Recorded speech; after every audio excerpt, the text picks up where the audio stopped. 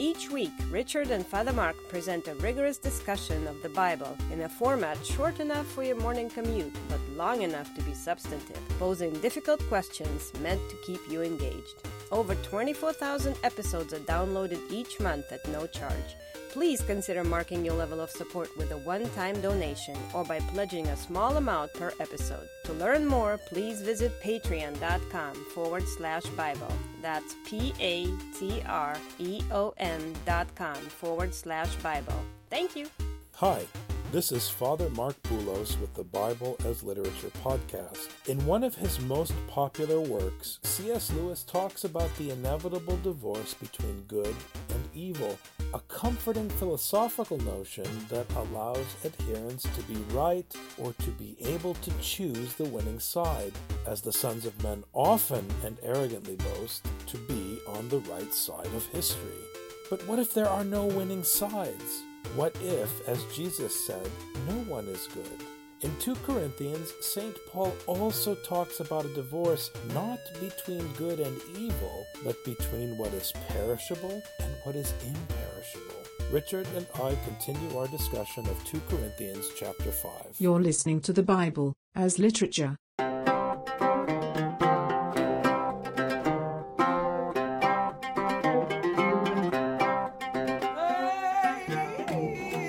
Hi, this is Father Mark Boulos. And this is Dr. Richard Benton. And you are listening to episode 128 of the Bible as Literature podcast. This past week, a parishioner who is also a blogger on the Ephesus School wrote a great article about parenting and how it relates to the study of Scripture.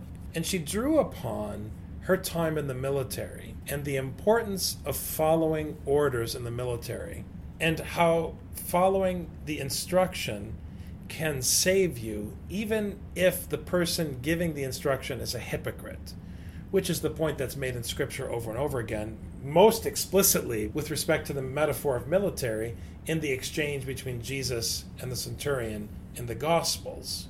But in 2 Corinthians, Paul is coming to the church and scolding them for examining and questioning his motives in chapter 1 about his travels. That's where this whole discussion began. They were unhappy with Paul's decisions and were therefore questioning everything. And what he's been doing is appealing to the instruction, the order, the command that he received from God the Father through Jesus Christ. All the Corinthians are having a conference and say, I don't know if we think what Paul is doing is right. Well, kind of what he's doing is right is okay, but I'm not sure because everyone really thinks that he's a lousy guy. Maybe he's pushing things too far and he's just doing this all for himself. Following him isn't such a great idea, or maybe we should have a discussion with him to tone it down a little bit. And Paul's making the argument saying, no. I'm not being a loudmouth. It's not about my ego. It's only about, as you said, Father, following the teaching. And the teaching has put me in these situations. The only way I'm going to know whether I should listen to your opinion or not is if I can actually see in your actions that you're following the teaching that I've been following, that I've been trying to convey to you.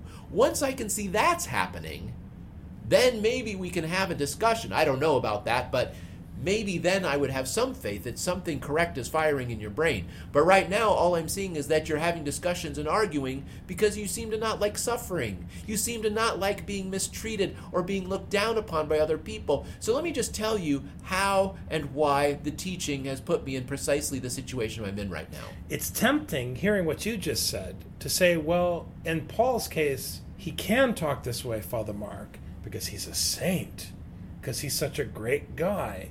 But Paul is not a great guy. This is very important to remember. Paul was a persecutor of the Church of God, an enemy of Jesus Christ. Paul held the garments when they executed the proto-martyr Stephen. Paul has done lots of monstrous things, but yet you still have to listen to him. Why? That's the question. That's what's at stake. Can you hear the gospel preached by your enemy and submit to it? Because that's the daily test in life. We've covered this over and over again in this podcast. But I think it bears repeating because it gets to the heart of the chief sin in Scripture, which is self-righteousness. Because Scripture isn't trying to convince you of the folly of self-righteousness. It is trying to dynamite your self-righteousness. Because if you can't understand the importance of obeying the instruction of God on the lips of a hypocrite who is your persecutor, you will never understand what Paul is going to say later in chapter 5 about the righteousness of God. You won't get it. You cannot be weaned off of self-righteousness. There has to be a divorce. It's like Lewis talks about the great divorce. He talks about it in philosophical terms of a divorce between good and evil. That's not a biblical paradigm. The great divorce in Scripture is between the human being and his ego. And the way the divorce takes place is in death, where you are sown a perishable body that is raised imperishable. That is the barrier, the wedge that Paul is driving, so that you can finally be ripped from your self-righteousness. And the hope of Scripture is that before you die, God can work some measure of a miracle in you by ripping you away from your self-righteousness. So it is a painful, uncomfortable, difficult thing, because we all want to coddle and be coddled. But we all know that when you coddle someone, you are grooming the next Hitler. There's no way around it. Therefore, knowing the fear of the Lord, again, he's reminding them, I'm coming to you as one who knows the instruction. The fear of the Lord is the beginning of wisdom and instruction. He knows the instruction. That is his value in this situation. Knowing the fear of the Lord, we persuade men, meaning we're trying to convince you for your sake of the fear of the Lord. But we are made manifest to God, meaning, as he said previously, everything we do is before God. God sees everything. God is my judge. It's important, again, hearing 2 Corinthians, not to imagine that Paul is laying his case before the people so they can judge him. This is Paul. The opinion of the assembly is immaterial. It does not matter. If you tell me great sermon, I ignore you. If you tell me terrible sermon, I ignore you. If you come to me and say I question this translation of the Greek, then we have something to talk about. But I don't need your praise or your criticism.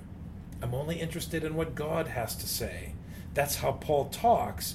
So he's saying, I'm interested in being naked before God. And I hope. And when he hopes, he's not hoping for his own sake. He's hoping for your sake. I hope that we are made manifest also in your consciences, meaning, look, for your sake, I hope you get the message. I'm already good with God, so I don't care what you say. And don't forget, everyone, that this is about Paul's actions. Paul has been very clear, and he's not going to stop focusing on the actions. He is made manifest to God. How? Because God sees that he's suffering. And God knows that this is on behalf of the law, on behalf of the teaching. And he's hoping that the people will see that it's fear of the Lord, it's wisdom that led him into this situation. So they can learn about the law. This is the ultimate manifestation of the law, the suffering that goes along with it. And so now that you see my actions, all the conferences that you've been having, wondering about my motivations, wondering why I decide, wondering how, look at my actions. My actions are manifesting the teaching. And I'm hoping that you're learning a little bit from this, because that's one of the fringe benefits of me going through this, is then I can teach you. We'll see if I actually am teaching you.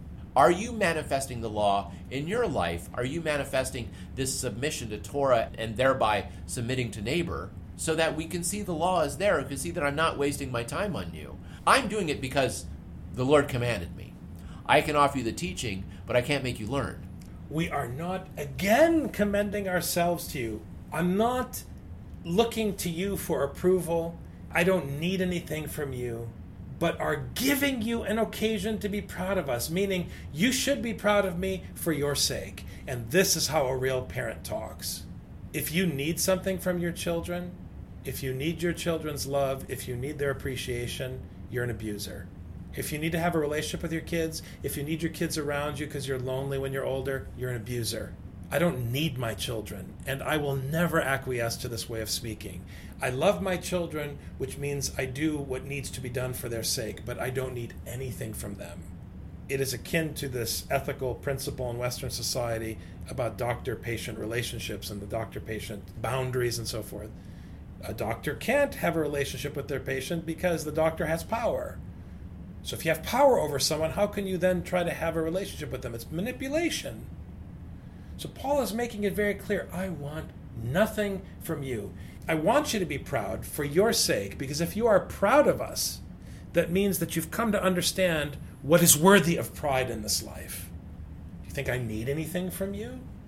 That's why, as a teacher, as a priest, you have to insist upon the honor of the Pharisee. And this kills people. Oh, Father Mark, you just want a broad phylactery and to walk through the marketplaces and have everyone call you Father. Yes, I do.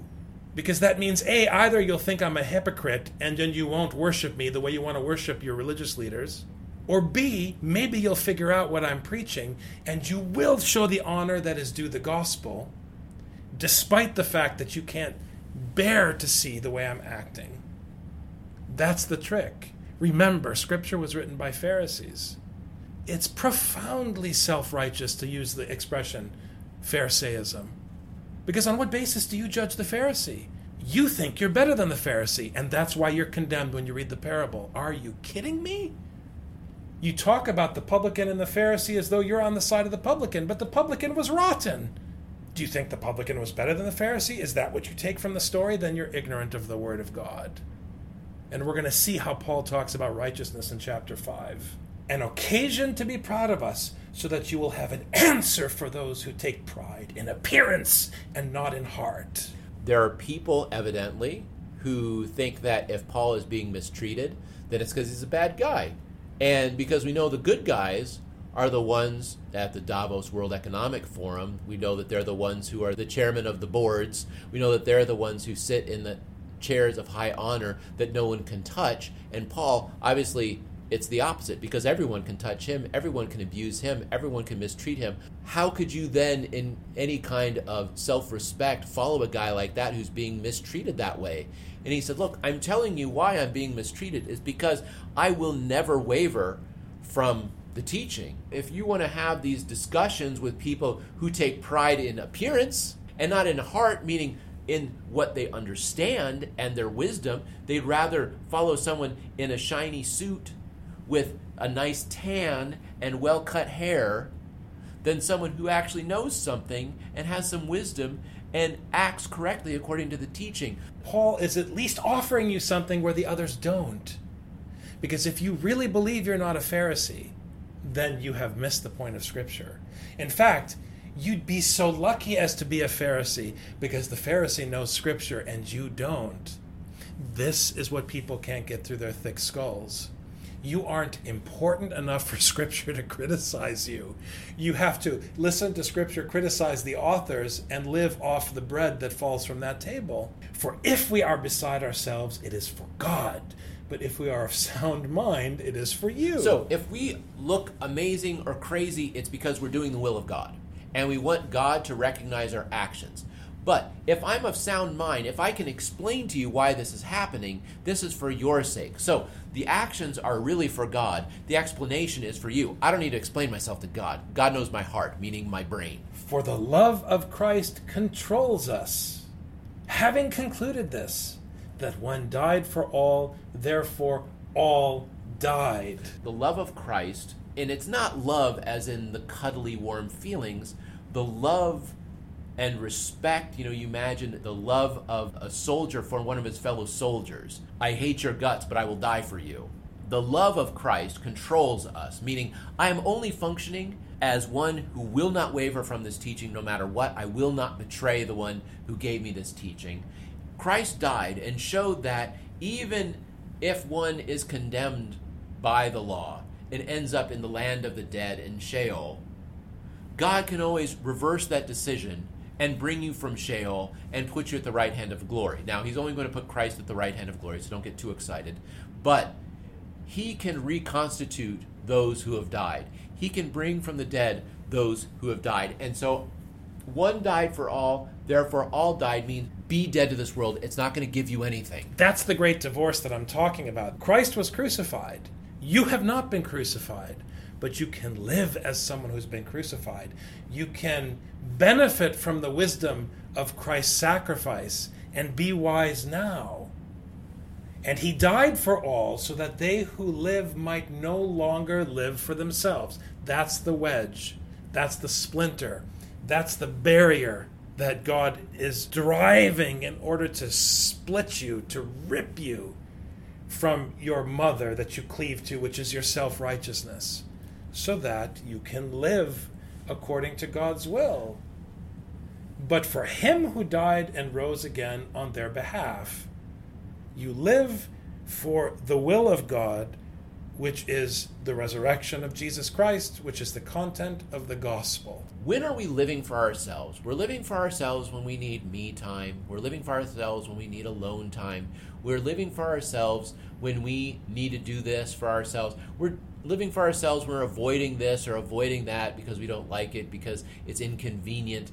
It's accepting all the inconveniences and hard work that it takes for the sake of others, putting our others' needs higher than ours. It's really that simple. Why do we have weak communities? Because men get tired from work and they come home and they're exhausted and they don't have any more energy to work for the sake of the community. But guess what? The community needs the work. So even if you're tired, it's time to get up and go and help. Why do we devalue people who are engaged in childcare? People who choose to stay home of any gender, and value people who go to work and spend all their energy on something other than community? Because we love money more than we love God, and we are all guilty of it. The problem in our communities is the love of money. Why do two parents have to work? We can comfort ourselves with our ideology about equality, but this isn't about gender, it's about greed. Why have we created a system where you need two incomes? It's even deeper. It's the need for comfort. Why is it that in my community, neighbors do not talk to each other? Because of the discomfort of having to knock on the door of the person you may or may not get along with, who is coming home from work and doesn't want to talk to anybody, and now you've interrupted their evening TV watching session. You've interrupted their Netflix. And your desire to move away from discomfort is not necessarily their desire. They want to stay comfortable. Paul's saying, I'm not interested in your comfort. Go and knock on the door. Yeah. And if he has a problem with it, that's his problem. But you can't be let off the hook because it's uncomfortable for you. Paul has been trying to show us that discomfort is part of following the law. You can't get away from it. And so live as someone whose comfort is already at an end. Once you graduated from high school, there's no more comfort for you. Just be resolved to that. Therefore, from now on, we recognize no one according to the flesh. Even though we have known Christ according to the flesh, yet we now know him in this way no longer. Meaning, if you recognize Paul, and if you are proud of Paul in the way that Paul is preaching here, you are not proud of Paul in the flesh, but of the fear of the Lord that Paul is conveying to you. That is our boasting. He's not even talking about Paul now. He's talking about Jesus. You want to be proud that Jesus was in your town, or that you speak the language of Jesus, or you're from the same part of the world as Jesus, that he's in your tribe? What are you talking about? He didn't die for your tribe. He didn't die for a fleshly context or camp or group or segment. He died for everybody. So what is it that you want from Christ in the flesh? You want Christ in the flesh because he's awesome, because he's correct, because he's right, because he shows everyone how they're wrong. That's how you love him in the flesh. But the way you actually love him in the spirit is when his spirit of brokenness and crucifixion guides your own actions so that you're no longer functioning according to your own comfort, but functioning according to the law that leads you to this terrible discomfort. Look, Jesus was executed. And he is unlike any martyr that human beings appreciate, because he achieved nothing for his people in worldly terms. He was not vindicated in worldly terms, and his vindication is not visible in worldly terms. So by all accounts, Jesus died a loser. And he had to die a loser so that you would no longer, as Paul says, recognize Jesus according to the flesh. You want a fleshly Messiah. That is your sin. And that is more a Christian sin today than it ever was a sin for the biblical Israel. We have actualized the literary sin of the biblical Israel in contemporary Christian history because of the way we have adulterated the Bible and the way we've twisted the Bible to serve our psychological and emotional needs or our material needs. Whether it's prosperity gospel or liberal coddling gospel, it's all from the devil because it is an obstacle to this teaching. Therefore, if anyone is in Christ, he is a new creature, something different than the flesh that you cling to. You are sown a perishable body and raised imperishable. The old things passed away. Behold, new things have come. There is a possibility to live without being selfish, despite your selfishness. In other words, the commandment of God will make you unselfish in your actions, but you are still selfish. Are you kidding me? If the Pharisees, who wrote down the will of God in the New Testament for the sake of the Gentiles, are condemned by that will, you're going to tell me that you're going to go on a spiritual journey during Lent and be transformed? We're getting to the heart of the matter, Richard, about what biblical righteousness is all about, what grace is all about. The new creature is no longer concerned with taking care of itself. When you get tired and you want to go to bed and your child needs you, you get up and take care of your child. This is how it's supposed to be, not just with your child, but with your enemy. If your enemy needs something, you get out of bed and you go and help your enemy. And if your enemy then abuses you for doing that, you thank God for the opportunity to follow his law, and then maybe you'll have an opportunity to go back to bed. Now, all these things are from God, who reconciled us to himself through Christ and gave us the ministry of reconciliation, namely, that God was in Christ, reconciling the world to himself, not counting their trespasses against them, and he has committed to us the word of reconciliation. So God is the one who is providing the hope, providing the reconciliation, ultimately the garment of righteousness. You can't do it. You have to, but you can't. I really want to stress this. This is so difficult. That's why you had a Protestant Reformation. And everyone today gets it wrong because we're still trapped in that argument. You have to do the commandments of God, but you are incapable of doing them. The prophets try to convey to the people that they have a terminal illness, a chronic illness, and that's rebellion. No matter what they do, it's going to be self-serving and they're going to move away from God, no matter what. Even at the end of Hosea, God tries to give them the words that they're supposed to say. Okay, when this happens, say, we're not going to serve any other gods. Okay, repeat after me. We're not going to... I mean, it's almost spelled out that clearly. And so the sickness that the people have is this rebellion because they just can't bring themselves to cleave to God and to be completely faithful in all things to God. The thing that happens at the crucifixion is say, okay, let's just suppose that there is somebody who does exactly what they're supposed to do. What is it going to look like? Maybe you guys need me to draw you a picture, okay? Let's do a proof of concept. That's how we talk in IT. We're going to do a proof of concept. I'm going to send my son. This is what it's going to look like. So you have the teaching. That was enough. You can get there if you follow the teaching. But let me just give you an extra illustration. Put yourself in this position of being crucified on a cross. You know you're on your way. You know you're getting it right. You know, you've got diabetes. And it's chronic disease, and I'm going to give you a prescription on insulin, how to take insulin. You're not getting it. You keep coming back to me, and your blood sugar is still terrible. Give me the needle. Nurse, come here. Nurse, I'm going to give the shot so this lunkhead can figure out how to give himself the shot, okay? So here's how you do the shot. Now do you understand? Whatever you thought was correct before, whatever you thought was going to help you before, please forget that and just do what I did here. Thank you, nurse, so much for being willing to let me give you a shot for no reason, even though you didn't need it. But this guy needed me to show how to do this thing. So Jesus went to show you how to do this thing, but he's the Messiah. You are nobody.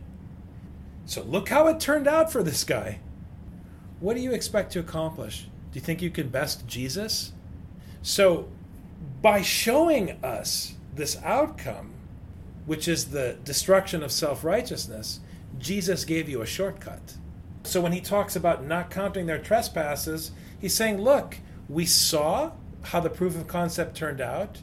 We see what the purpose of the law is, God is willing to forgive you the shortcomings that Jesus does not have if you're only willing to cleave to what he gives you, which is the wisdom to live now as though you were crucified. That's the opportunity you have. Until you're crucified, you have no right to open your mouth, but you can live now as though you're already crucified. That's the challenge. Therefore, we are ambassadors of Christ as though God were making an appeal through us. Again, he's reiterating, I'm coming to you with the fear of God, which is what I'm teaching you. And when you talk to Paul, it's as though God were making an appeal through us. It's as though you're talking directly to God. That's what he's saying here. We beg you then, on behalf of Christ, to be reconciled to God. I am begging you, stop being self-righteous. Get off your throne. Submit to the fear of God. Acknowledge that everything comes from God, so that you benefit from the crucifixion of Jesus Christ, instead of just going to your death to no end. Just as Christ did not die for his own sake, but for ours, I am suffering not for my own sake, but for yours. I am doing this on behalf of Christ so that you can perhaps learn. He made him who knew no sin to be sin. Jesus was condemned. Jesus, who followed the will of God without exception. You always break from the will of God. How can you expect to do better than Jesus? So if I'm offering you God's offer, which only a fool would refuse, the opportunity to receive the gift of life, even though you have completely rebelled against God, knowing full well, at least you should know full well, that if the outcome for Jesus was crucifixion and he knew no sin, how could you expect to achieve anything other than death? This is the deal that's being offered, so that we might become the righteousness of God in him. So righteousness is declared by a judge. The judge says this person is righteous or unrighteous. God is the judge. He can decide. And so even though God allowed Jesus to be condemned by the law by being cursed and hanging on the tree, he said, you know what? I think he's righteous, and I'm the judge. And so even though he was condemned to death outside of the land of the living, I'm going to bring him to the eternal heavens, and he's going to sit at my right hand. So rather than being condemned to death, I'm going to reverse the decision and place him at my right hand. Permanently, to make him stand out, which is what Paul was saying about himself earlier, that he stands out. Just as Jesus is made to stand out by God in the resurrection, Paul is claiming earlier that he is also made to stand out for the sake of the people, to be stood up, to stand out, to exist as a permanent teaching example, so that people would have a light to guide their way on the path. Have a great week, Richard. Thank you, Father. Take care.